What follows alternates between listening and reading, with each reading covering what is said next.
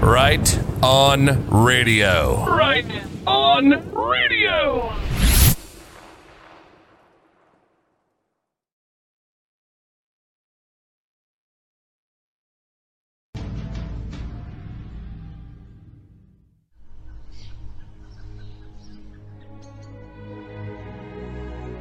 To understand how the world got into this mess, we must now travel back in time to the very founding of the American Republic. Prior to the Revolutionary War, the American colonies had grown quite prosperous, with full employment in a very short period of time. When King George III asked Benjamin Franklin the secret of the success, Franklin responded, "It is because in the colonies we issue our own paper money. We call it colonial script.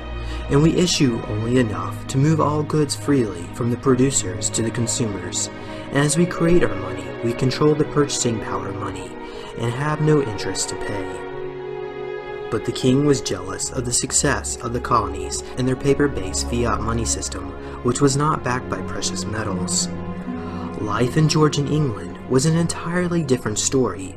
High taxation meant the prisons were filled with debtors, and the streets were filled with unemployed beggars with little hope of escape. The taxes paid to the king barely covered the interest payment on the debts he owed to Mayor Amschel Rothschild. With the wealthy in England overtaxed, King George turned to the colonists by requiring all taxes to be paid in gold coins rather than colonial script. Since the colonists had very little gold, unemployment and cries for war soon surfaced. Benjamin Franklin later said that this was the true cause of the war, not the tax on tea or the Stamp Act as taught in the history books over and over again. Violent opposition soon broke out, forcing King George to send English soldiers to enforce the new taxes. When these troops refused to fire on British citizens, the king agreed to let Mayor Rothschild purchase German Hessian troops as mercenary fighters dressed in British uniforms to collect his debt for him.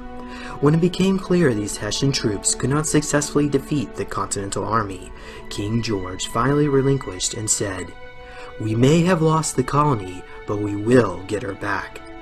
To bring the colonists to their knees, Mayor Rothschild proposed a novel idea. He would loan money to the Continental Army through British Rothschild agents in France in order to control them. From that point on, England stopped trying to divide and conquer America through force, but instead chose to retake her colonies through the stealth of divide and control. To implement this new policy, he recruited a network of British spies still loyal to the crown to infiltrate and guide the new republic's government into the hands of British bankers. In 1788, before the United States even existed, British war loans were now coming due. Because the federal government had no significant financial resources to pay these loans, they declared bankruptcy and placed the debt on the states instead of the people. To make the war debt pending against the people, in 1790, Congress passed an act making a provision for the payment of the debt of the United States. This act abolished states of the Republic and created federal districts in their place. A portion of the war debts was then placed in each one of these districts. Soon after, all the states and citizens were reorganized as corporations, and as a corporation, you are not subject to the Bill of Rights. This may explain why you feel like you have no rights under the Constitution. It's because you don't. You are not subject to it. Even though the colonists had removed British troops from their lands, they were now at the mercy of British bankers. After defaulting on their war debts, one of President Washington's first acts in power was to declare a financial emergency.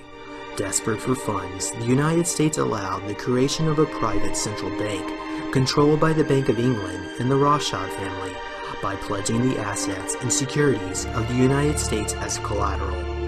Despite the protest of the Democrats and Republicans, led by Thomas Jefferson, Washington recruited the aid of Alexander Hamilton, who was Secretary of Treasury and a Rothschild agent, to draft a proposal which in 1791 became the Bank of the United States.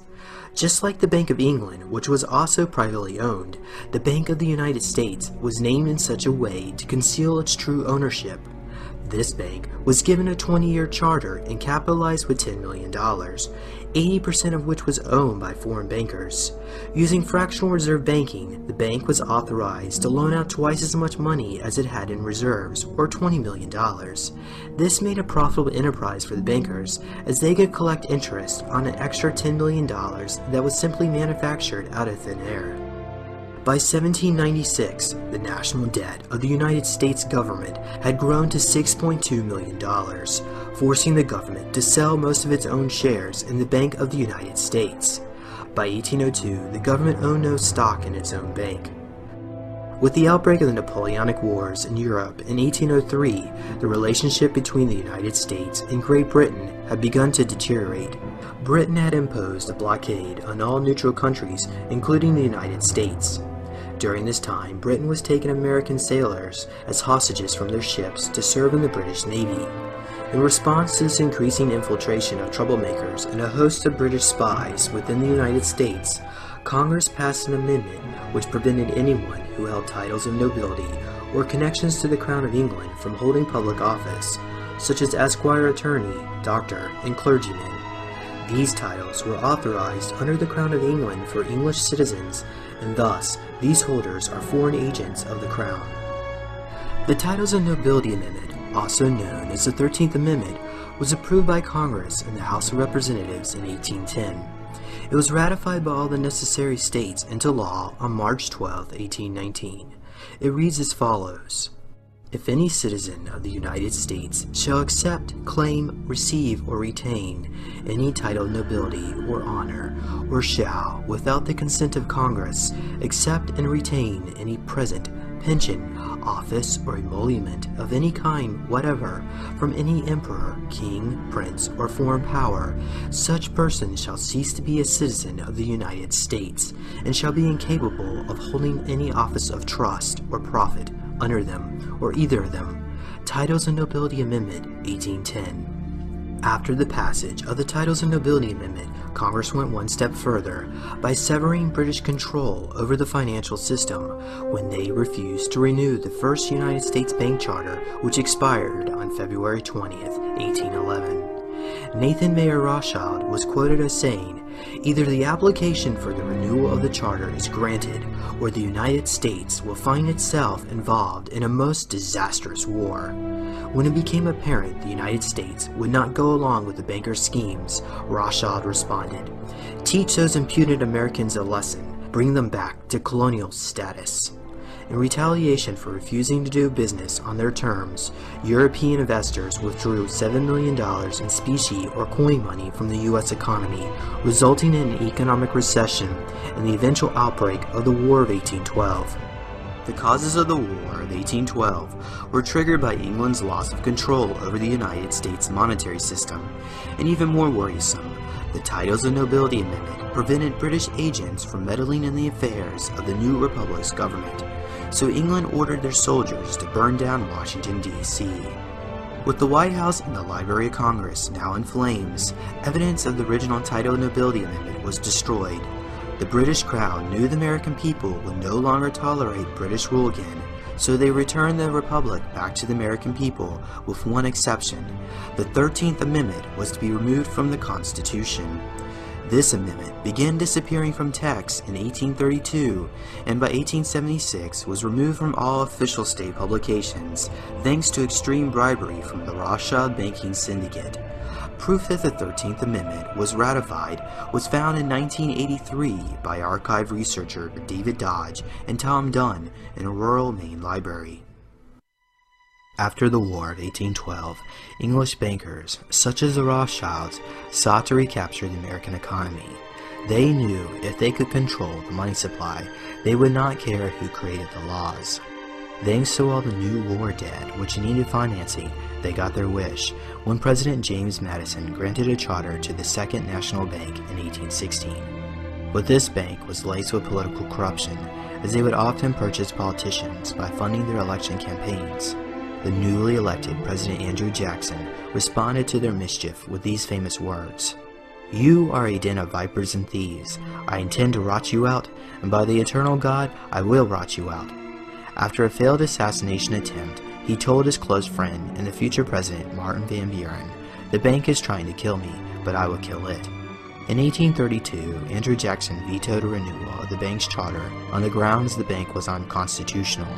He successfully paid off the national debt for the first time in the nation's history with a surplus of $5,000. After the bank charter had expired, the books were opened up, and Congress was shocked to learn that every single stockholder was a British citizen.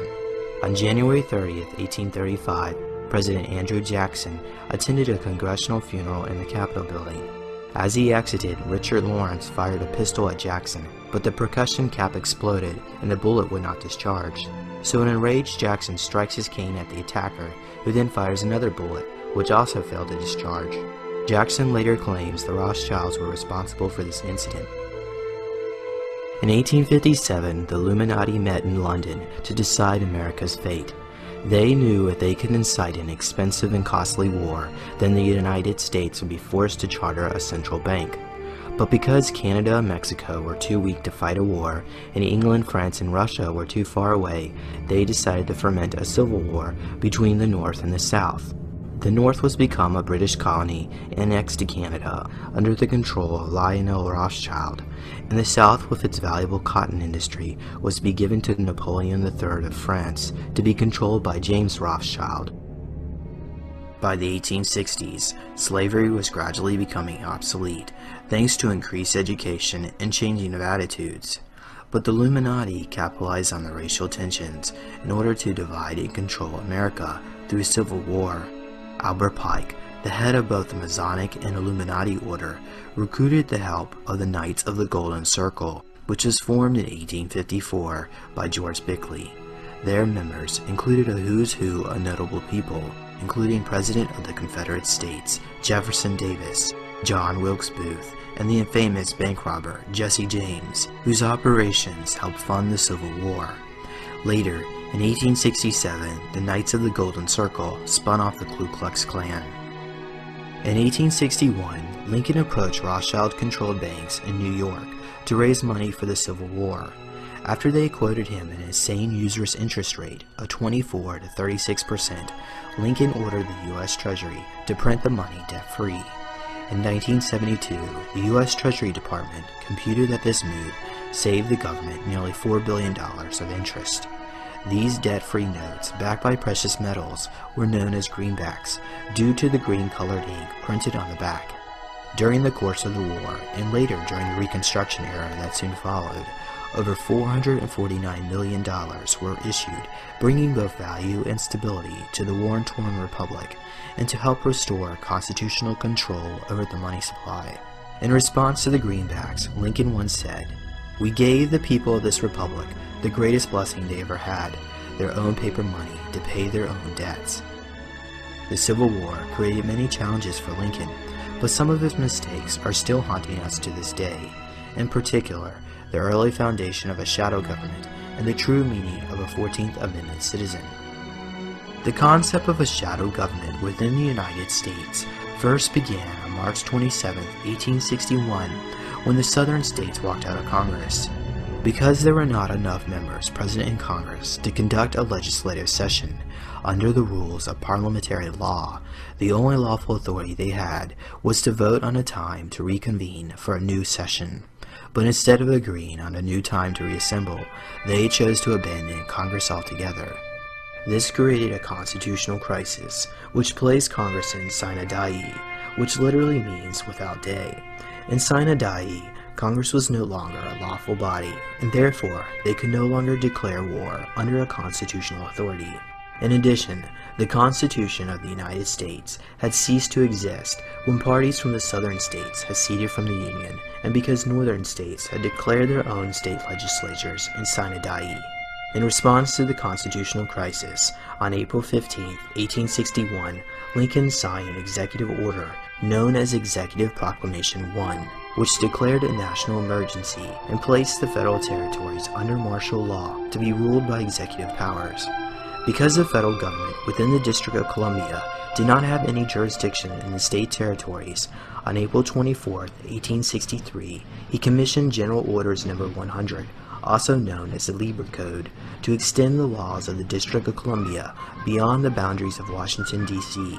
into the several states, placing all Americans under military occupation of the United States government. After the conclusion of the Civil War, Lincoln intended to end the Lieber Code and return to constitutional law, but his plans were cut short when he was assassinated. As a result, martial law under a shadow government continues to this day.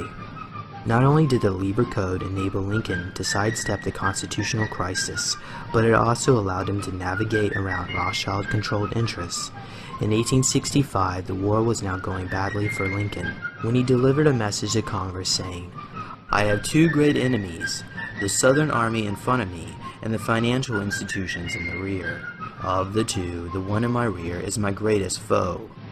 In 1862, the Rothschilds' plans for the invasion of the United States was on schedule when England had stationed 8,000 troops in Canada and France had stationed 30,000 troops in Mexico. To deal with the Rothschild problem, Lincoln had contacted his friend, Tsar Alexander II of Russia, for military assistance because he too was opposed to a Rothschild-controlled central bank in his country, and because Lincoln showed goodwill by emancipating the slaves. To ensure military victory for the Union forces, Tsar Alexander parked his naval fleet in the New York and San Francisco harbor to block any invasion attempts by the English or French. Because of their help, and because the Tsars blocked the creation of a Zionist one-world government at the Congress of Vienna in 1815, the Rothschilds had sealed their fate. When 60 years later, the Tsar dynasty had met their own downfall at the hands of Rothschild agents during the Bolshevik Revolution. By opposing the Rothschilds and by printing the greenbacks, English bankers had signed President Lincoln's death warrant, so they hired John Wilkes Booth to assassinate Lincoln. Sadly, a local vagrant was found nearby in a hay barn and was innocently charged and sentenced for the crime. After escaping from his captors, John Wilkes Booth lived out the remainder of his life in comfortable surroundings in England. In 1868, the 14th Amendment was ratified, ending slavery by giving all Americans citizenship. All persons born or naturalized in the United States and subject to the jurisdiction thereof are citizens of the United States and of the states wherein they reside. United States Code Annotated Amendment 14. However, what the public was not told, that while under the Lieber Code, a 14th Amendment citizen can only be found within the jurisdiction of the United States. That is, all government employees, all those who live in territories occupied by the federal government, such as Washington, D.C., and the former slaves. The rest of the population was not subject to the 14th Amendment, and thus could still claim jurisdiction under the original Constitution. In addition to that, after the conclusion of the Civil War, the federal government was now occupying the southern states, placing these captured citizens under the jurisdiction of the Lieber Code. The southern states had to agree to ratify this amendment in order for them to be granted their freedom from federal rule. Thus, instead of ending slavery, the 14th Amendment held all Southerners captive as slaves in the plantation known as the United States of America. Just like how all citizens were turned into corporations in 1790 to subject them to the Revolutionary War debts, 14th Amendment citizens were created to be franchisees, subject to the corporation known as the United States Incorporated. And like all corporate brands, you do not have any constitutional Bill of Rights protections. Proof of such can be found in the all-caps version of your name, which signifies a corporate entity. After the Civil War, the United States defaulted on its war debt. During the bankruptcy proceedings, cunning lawyers in league with international bankers found a loophole within Article 1, Section 8, Clause 17 of the United States Constitution, which allowed the creation of a duplicate entity known as the Corporation of the United States of America to replace the now bankrupt and defunct Republic of the United States of America. This occurred with the passage of the District of Columbia Organic Act of 1871, which incorporated the area of the District of Columbia into a private foreign corporation chartered in the City of London known as the United States Incorporated. This corporation designated Congress as the board of directors to continue the business needs of the government under martial law. Thanks to the Lieber Code, federal jurisdiction under the Organic Act was expanded to include not only all captured citizens in the southern states, but all Americans in all states. Thus, America had lost her sovereignty under the yoke of the Crown of England and the international bankers. During this same time, the Corporation of the United States adopted its own constitution, which was identical to the original national constitution. To fool the people, one word was changed from its original form, the Constitution for the United States of America, to its present-day all-capitalized form, which signifies a corporate entity, the Constitution of the United States of America. Incidentally, the Titles of Nobility Amendment was removed from this new constitution. With the Illuminati in full control over the United States, they now sought to rule the world. After the death of Adam Weishaupt in 1830, Giuseppe Mazzini was selected to head the Illuminati. In 1871, the mantle of power was passed on again to the American General Albert Pike as its new director.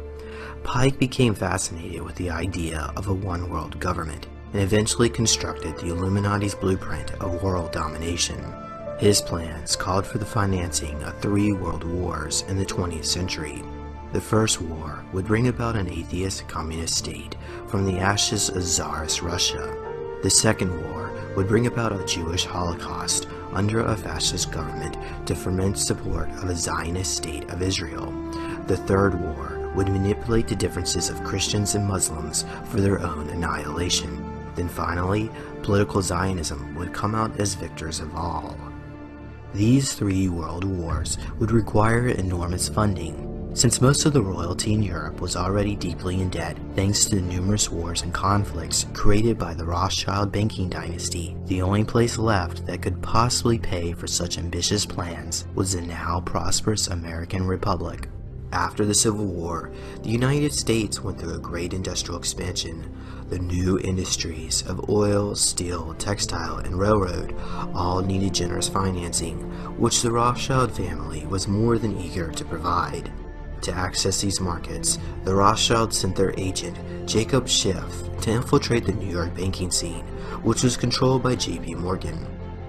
By the turn of the century, the Rothschilds had fully entrenched themselves into the tight fraternity of Wall Street banks, such as Goldman Sachs and Lehman Brothers. They now sought their most prized possession, full control over the American monetary system.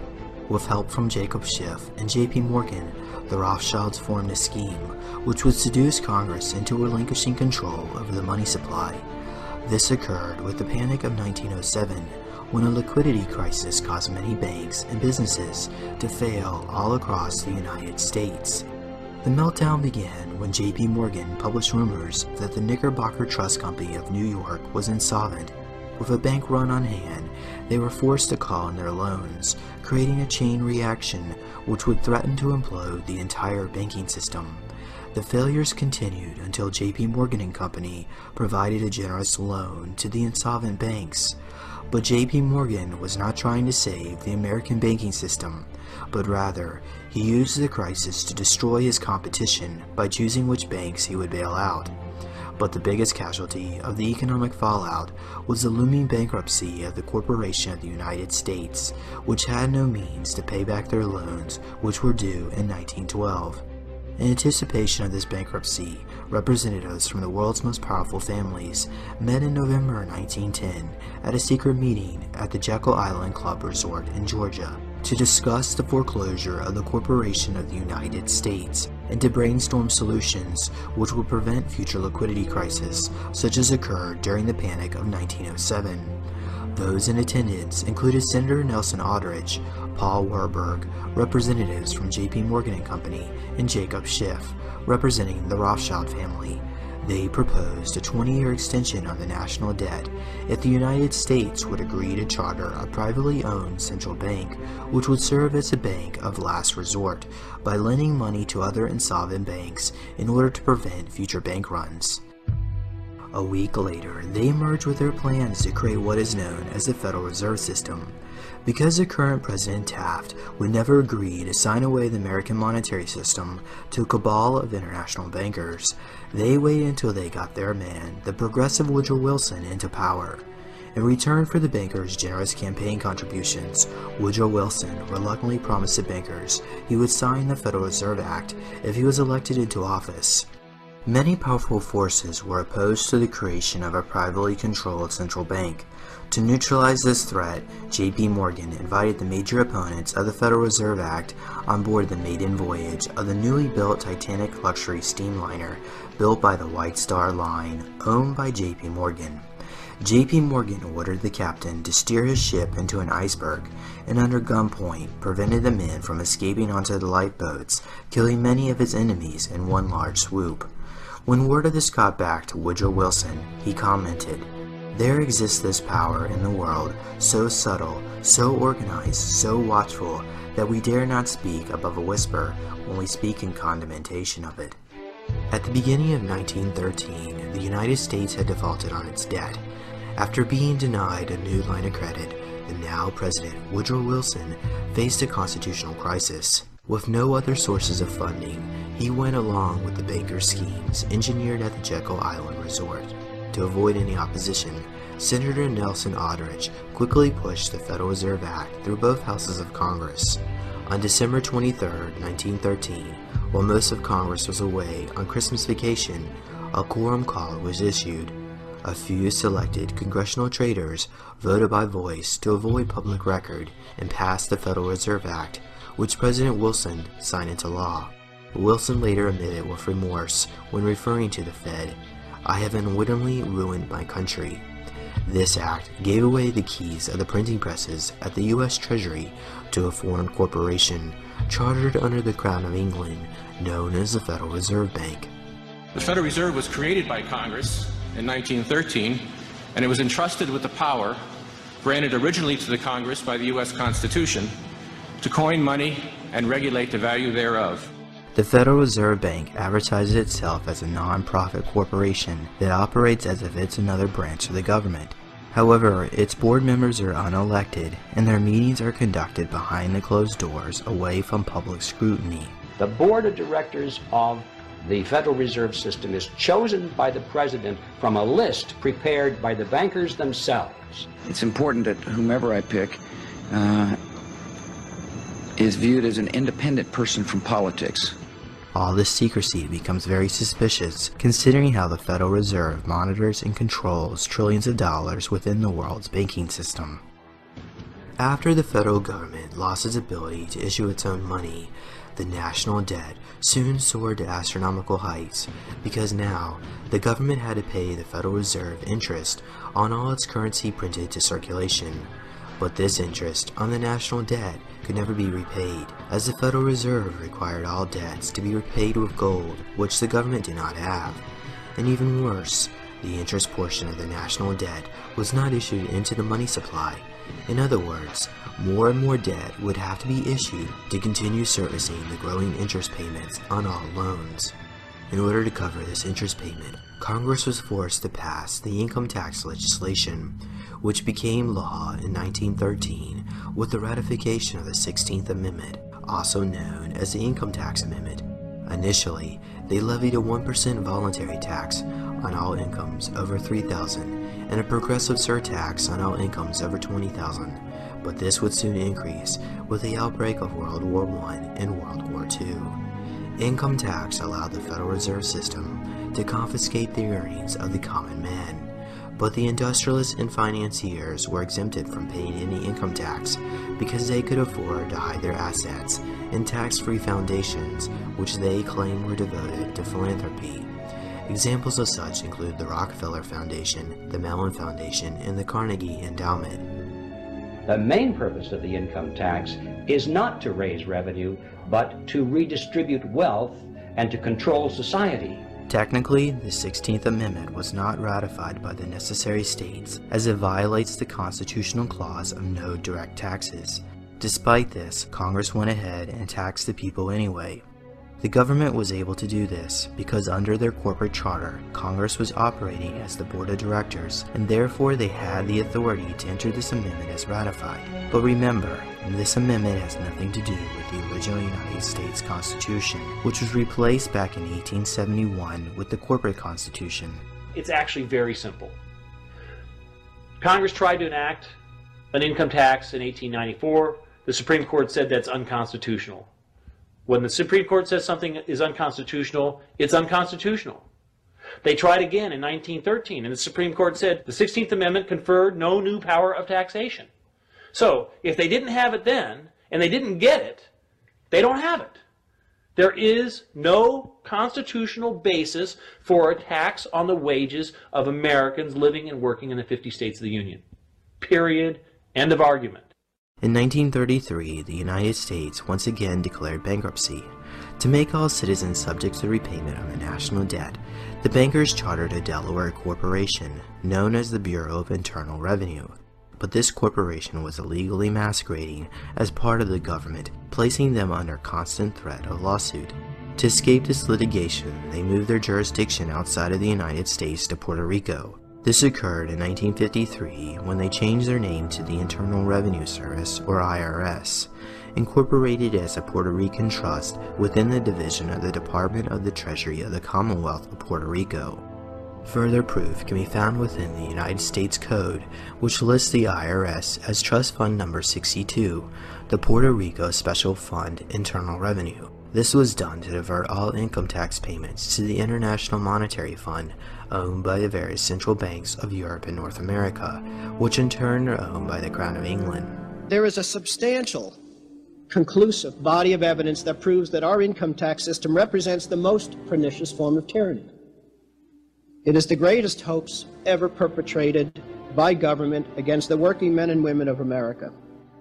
I can eliminate all income taxes tomorrow and have more than enough money to fund the government by using some other guy's bright idea. We tax the Federal Reserve at 0.0006, doubles our money until we decide to put them out of business permanently, because we certainly should not have central banks. The evidence proving income tax is paid to the United Kingdom is found deep within the IRS Individual Master File, which contains every transaction and financial record gathered by IRS officials throughout your lifetime. One of these codes determines what kind of tax you are paying. After looking this code up within the IRS 6209 manual, you find that they have incorrectly classified all Americans as domiciled corporations in either Guam, the Virgin Islands, or Puerto Rico. Furthermore, all taxpayers that filled out a 1040 form are subject to a tax for doing commerce with the United Kingdom under a treaty with the United States. There is no law that requires the average American worker in the private sector to pay a direct unapportioned tax on their labor and compensation for services. There is no law. As you follow the money trail, you find that the taxes collected on the 1040 form is then sent to the Crown of England as a tribute payment. The Crown of England is a sovereign corporation located within the 677 acres of the city, found within the heart of Greater London. This tiny strip of land contains the world's most powerful banking houses, such as the Bank of England and Lloyd's of London, owned by the House of Rothschild. It is these bankers and their counterpart, the Temple Bar attorneys, that constitute the power base known simply as the Crown. Even though the Queen of England is a member of this club, she is not its corporate head. That job was given to the Pontiff of Rome. The Pope was given control over the monarchy with the signing of the Treaty of 1213 between King John and Pope Innocent III, which forever pledged England as a vassal state of the Holy Roman Empire. In 1297, that treaty was used as a precedent to incorporate the city as an independent city-state controlled by the Vatican, which would govern England without directly relying on the monarchy. Just like how the Corporation of the United States was subject to the Crown of England, so too were the subjects of the British Empire, enslaved with debt by the financial division of the Vatican, headquartered within the City of London. Today, this small clique of bankers have full authority over the affairs of Parliament, and this has been the case since 1694, when Pope Innocent XI hired William of Orange to depose the Stuart kings and charter the Bank of England. Located within the Crown of England is the original Federal Reserve Charter, which according to the Farmer Claims legal team, allocates that 67% of the income tax collected by the IRS was be divided to the Crown of England. Another 23% was be paid as a dividend to the 300 shareholders of the Federal Reserve Bank, and the last 10% was be paid to the employees of the IRS to keep them quiet about this sweet deal. Since 1913, none of the income tax collected by the IRS has gone to the federal government. The federal government is funded totally through black budget sources such as drug trafficking and off-budget accounting on the Comprehensive Annual Financial Report. The Comprehensive Annual Financial Report, also known as the CAFR, was based on techniques first used by the Mafia to hide their assets. In 1946, the government adopted the same methods when a private organization known as the Government Finance Officers Association created a policy which changed the government from a pay-as-you-go structure into a for-profit structure used by corporate America.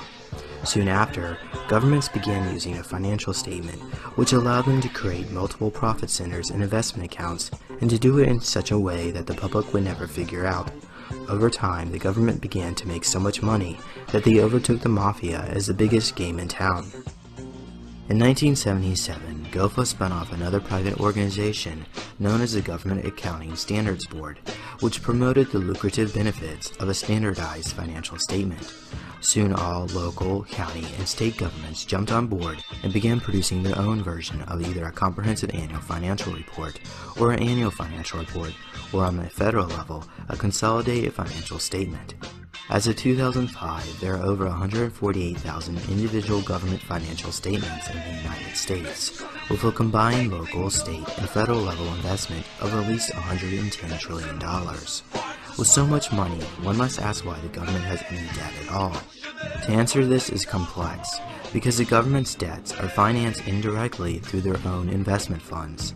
This was done to subject the people to the repayment of the debt, while at the same time the government could steal all the wealth of the people. The CAFR allows the government to hide their assets through the use of two sets of accounting books. One is the budget report, which is presented to the public as the actual budget. The only income that must be reported in government budget reports are taxes, fines, and fees. But this is only a small image within the entire financial picture. The other set of accounting books are known as the financial statements of the CAFR, the AFR, and on a federal level, the CFS. These show a more complete financial condition of the government, which includes all the income generated from government liquid investment funds, bond financing accounts, and corporate stock portfolios.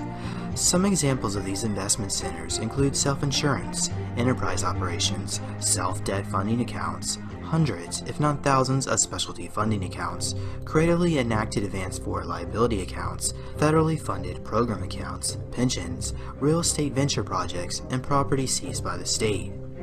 When you look into these funds, you find governments have actually been stashing away large surpluses of money from the general public. These funds have been kept away from the taxpayer while taxes are raised and citizens are told to expect fewer services.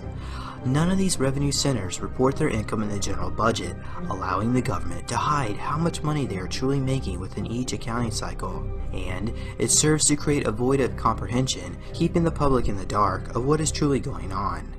If a private sector business was to adopt these same accounting practices, they will qualify as a criminal enterprise under the RICO statutes for extortion. But the government wiggled around this by passing laws designed to elude all consequences of their theft, which is another part of the problem. Today, over 70 to 80% of all elected officials are associated with the massive attorney network complex which has since taken over the three branches of the government. These attorneys make laws which give them power to sue anyone who dares to attempt to access these funds.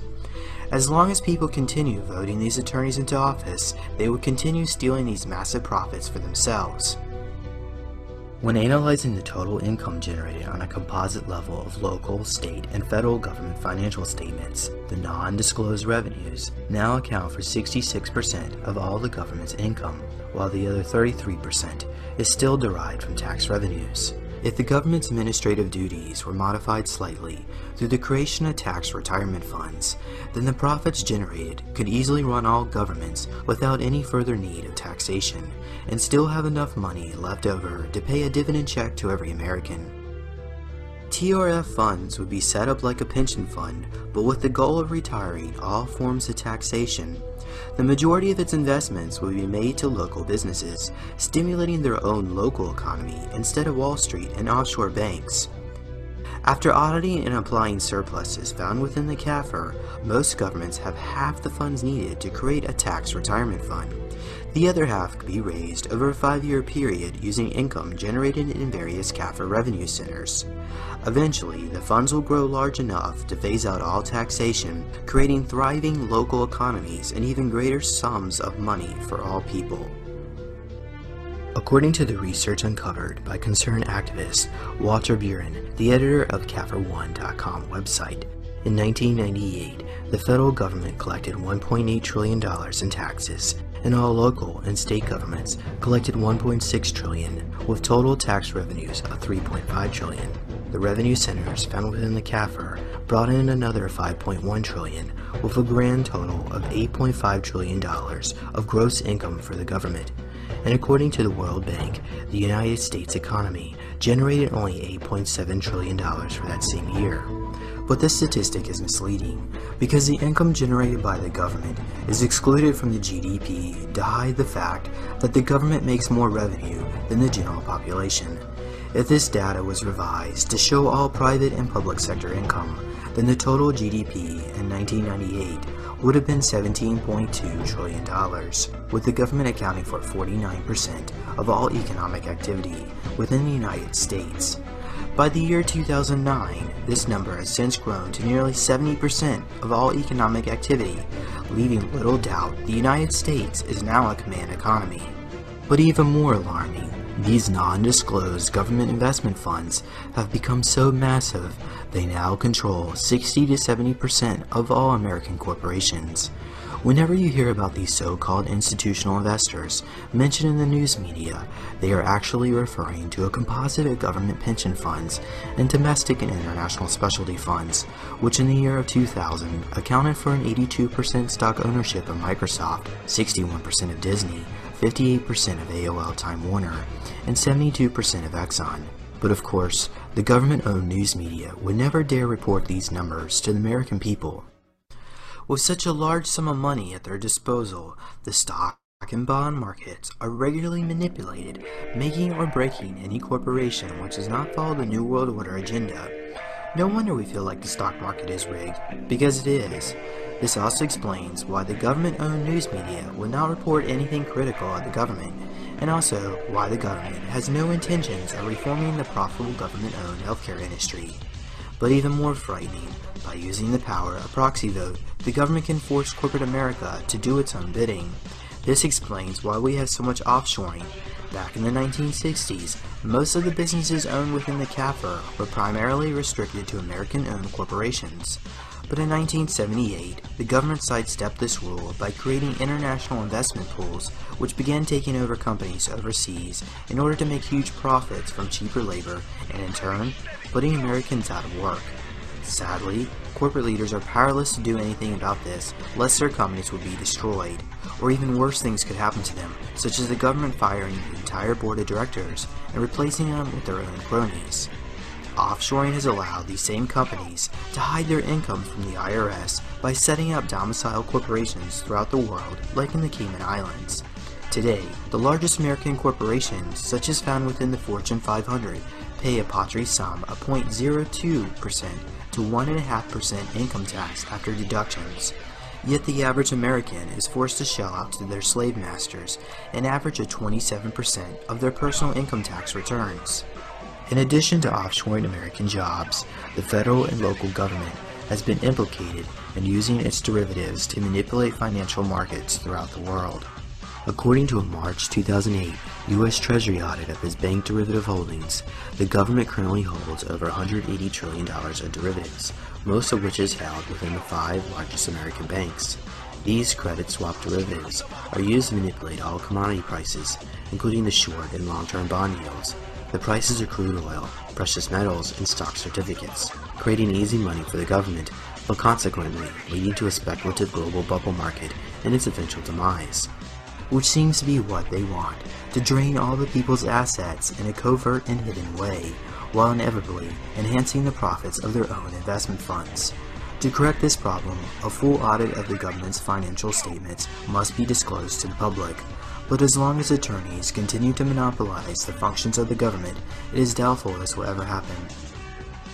While the theft of the people's money continued to impoverish the masses, the lucrative printing presses at the Federal Reserve Bank managed to enslave them, bringing the New World Order one step closer to reality. Through the magic of fractional reserve banking, the Federal Reserve System can create or destroy money. But because the interest portion of the bank's loaning activity is not issued into the money supply, more and more loans are necessary to continue financing debt and to continue injecting money into the economy, creating a debt bubble that can only grow larger and larger.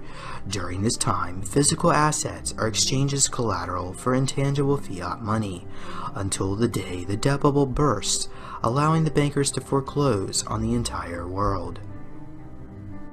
The Founding Fathers were well aware of this danger, which is why they outlawed the use of privately issued fiat money, as according to Article 1, Section 10 of the Constitution, which mandates debts can only be repaid with gold and silver. In 1971, Nixon illegally stripped all Federal Reserve notes from the gold standard, and ever since Americans have been using unlawful money. Without the backing of precious metals, these notes would not even be considered money, as money has intrinsic value. Federal Reserve notes are technically certificates of debt, as they can only be issued into the money supply through the loaning activity of fractional reserve banking. The bottom line here is that central banking is an evil cancer. These people are selling us credit they don't have, so they can take profits they don't deserve out of our pockets. That's nuts.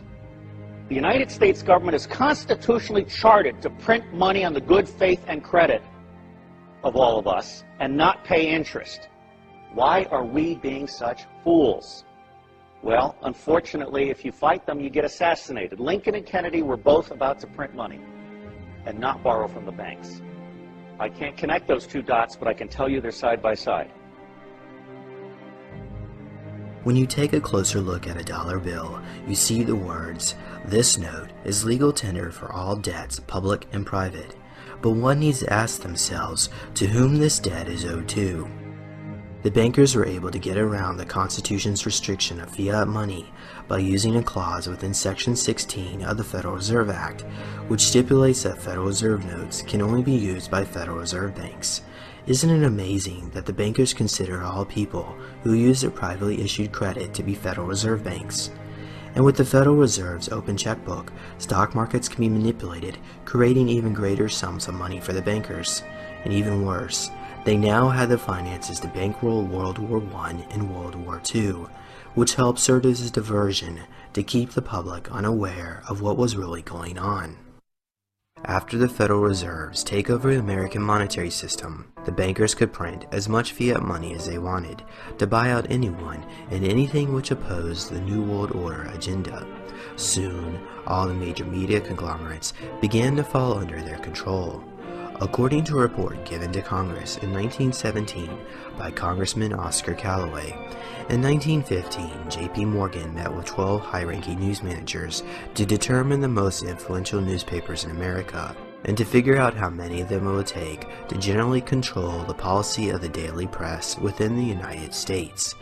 After agreeing it would require the control of 25 of the greatest newspapers, J.P. Morgan, the Rothschild family, and J.D. Rockefeller began buying up these papers and replacing them with new editors who would spread their ideas of a one-world government in a post-war world.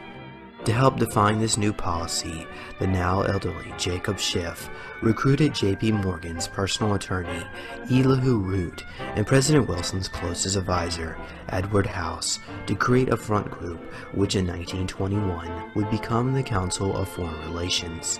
Their ranks soon swelled to over 1,000 members, representing the heads of virtually every industrial empire in America. Soon, other groups similar to the CFR were founded in other nations, such as the Bilderberg Group and the Trilateral Commission. Their inner circle of members now conspired to purchase any asset which was not owned by them, and with the Federal Reserve's power of printing, loaning, or withdrawing money, they were able to profit from the artificially created boom and bust cycles caused by the Fed's manipulation of the interest rates, which resulted in either inflation or deflation of the money supply. This is why the stock market crashed in 1929.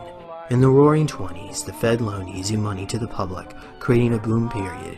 But But in 1929, these loans were called in, artificially reducing the money supply and forcing people into bankruptcy. However, members of the elite were able to get out of the stock market before the crash thanks to an insider tip from Paul Warburg, who served as both chairman of the CFR and advisor to the Federal Reserve. By 1930, the fallout of the Great Depression had begun to spread worldwide, resulting in the bankruptcy of numerous countries, including the United States. In 1933, the 20-year extension of the national debt, which was extended by Woodrow Wilson in exchange for signing the Federal Reserve Act, was now coming due. With little hope this debt could ever be repaid, the United States now faced another looming bankruptcy. Concerned that the dollar would be devalued, Americans began redeeming their Federal Reserve notes for gold and silver.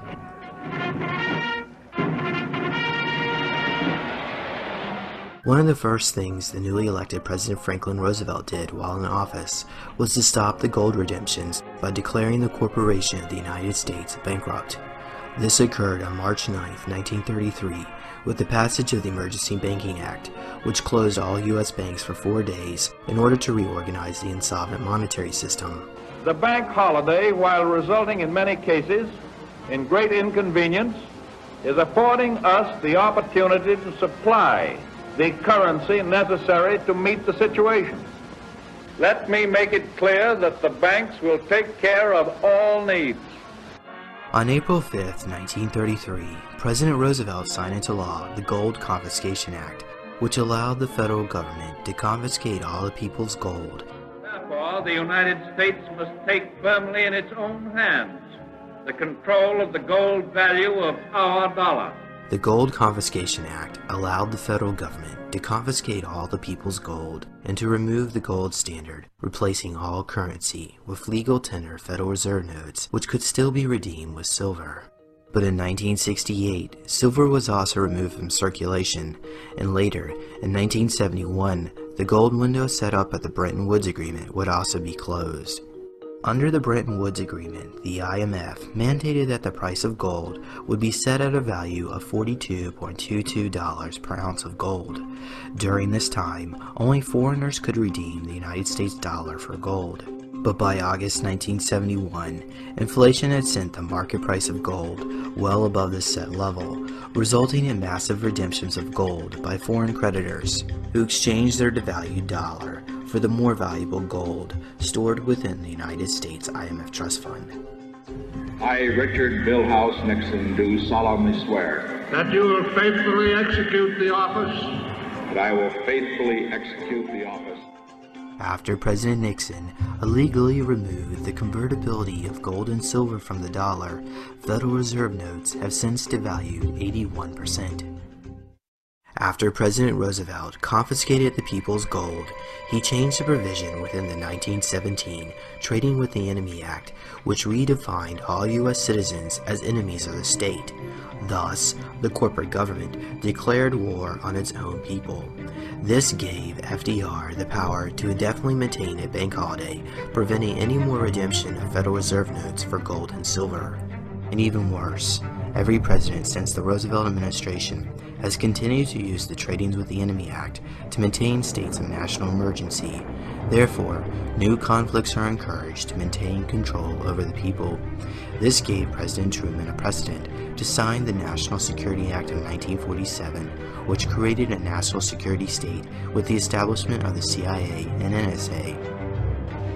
In our courts, we want a government of laws and not of men. In 1935, President Roosevelt signed the Federal Register Act, which gave the president dictatorial powers by allowing him to create any law without consulting Congress by simply publishing them in the Federal Registry. By 1938, the Supreme Court had ratified Roosevelt's emergency banking proclamations, which changed the constitutional republic into a legislative democracy.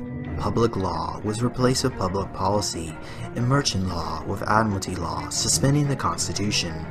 Legislative language was used which said only the president can declare an end to the emergency, but once in office and made aware of their dictatorial powers, no president since FDR has been willing to declare an end to the emergency and return our country to constitutional law.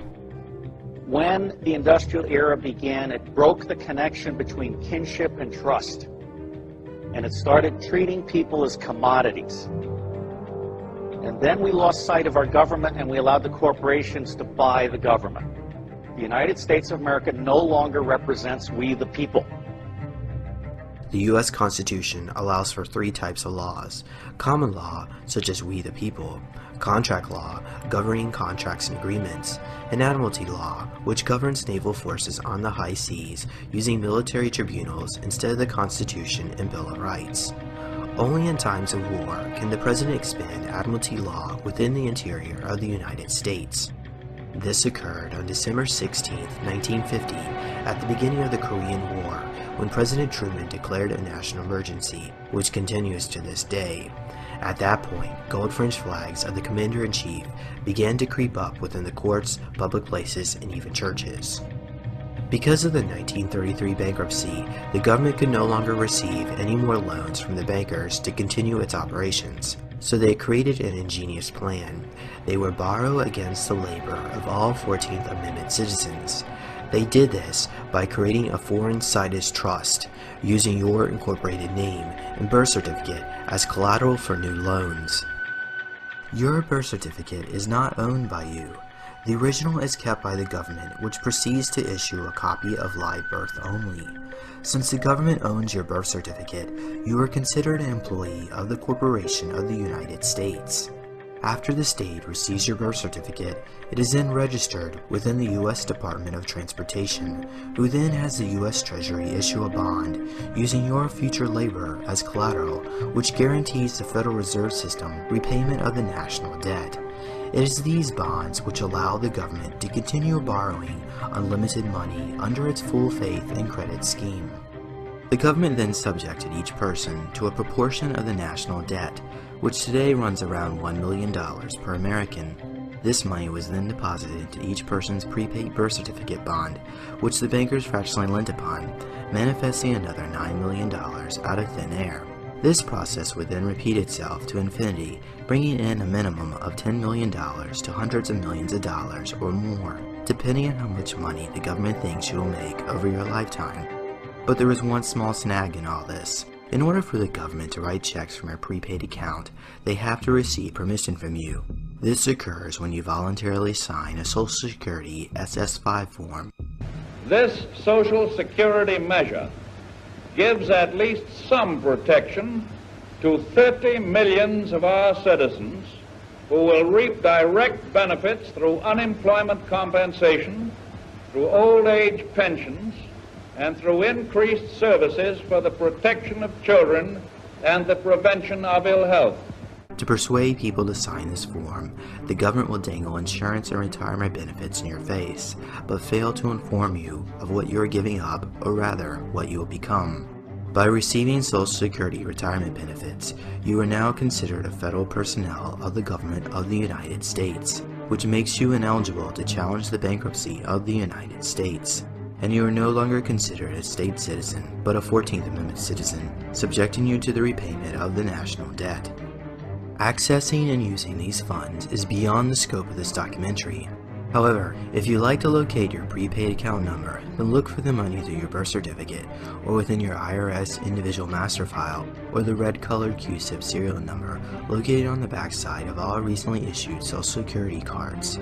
This will look different than your Social Security number, as it contains one letter and 8 numbers. The first letter designates which one of the 12 Federal Reserve banks that is recording your bond within its commercial book entry system, and the 8-digit number is your account number, which is traded as a stock certificate in either Switzerland or Puerto Rico. After the bankruptcy of the Corporation of the United States in 1933, its assets were placed under the control of the Secretary Treasury as its appointed receiver.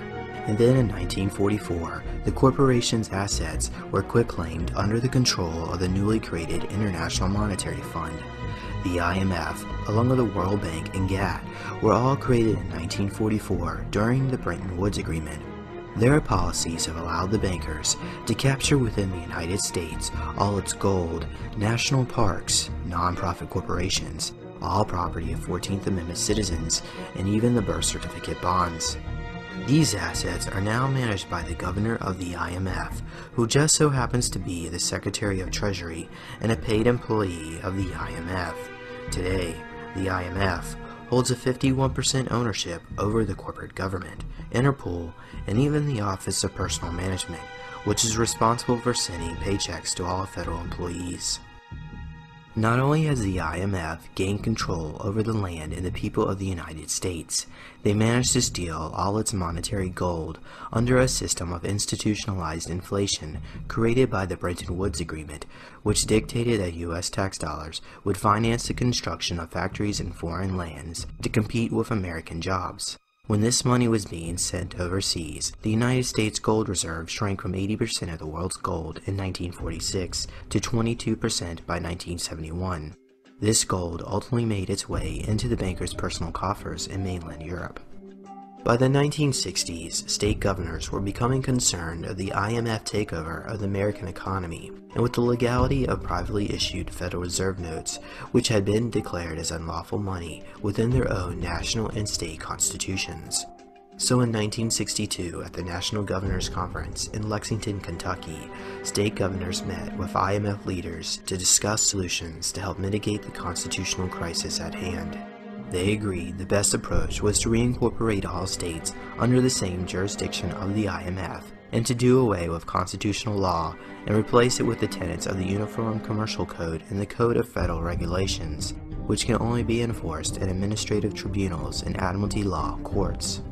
This gave them even more control over the people, because instead of the masses governing themselves within the limits of the law like the Constitution dictates, they would now govern the people under a strict set of codes, which can be used for corruption. By 1972, all the states had incorporated these guidelines, and ever since, the people lost all constitutional protections.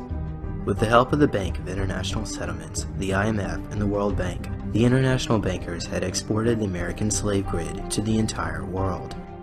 In 1945, the United Nations Organization was established in the heart of the British colony's financial district of New York City.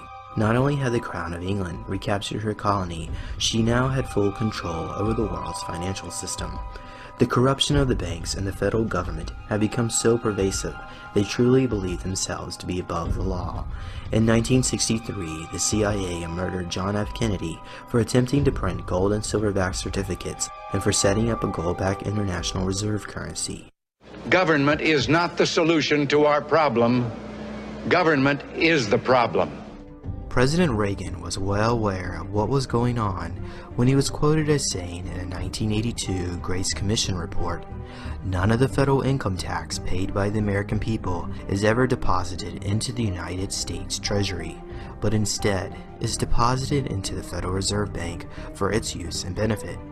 When President Reagan was elected, one of the first things that he did was appoint a blue ribbon panel of business people headed by Peter Grace, and is commonly referred to as the Grace Commission. And their job was to research all the various areas of the federal government and make a report. One of the quotes from the Grace Commission is, 100% of what is collected is absorbed solely by interest on the federal debt.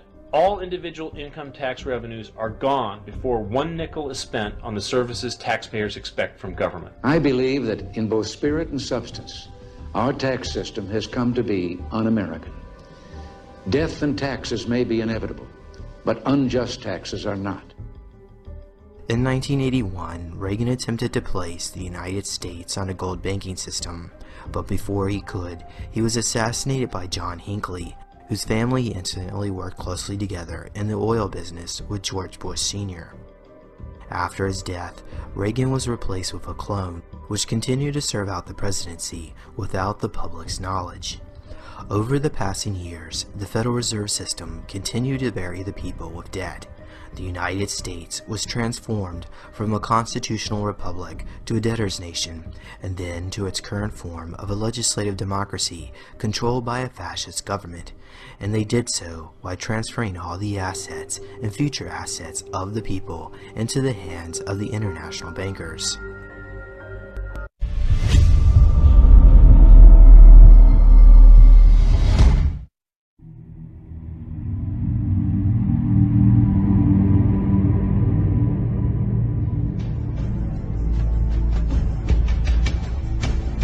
since the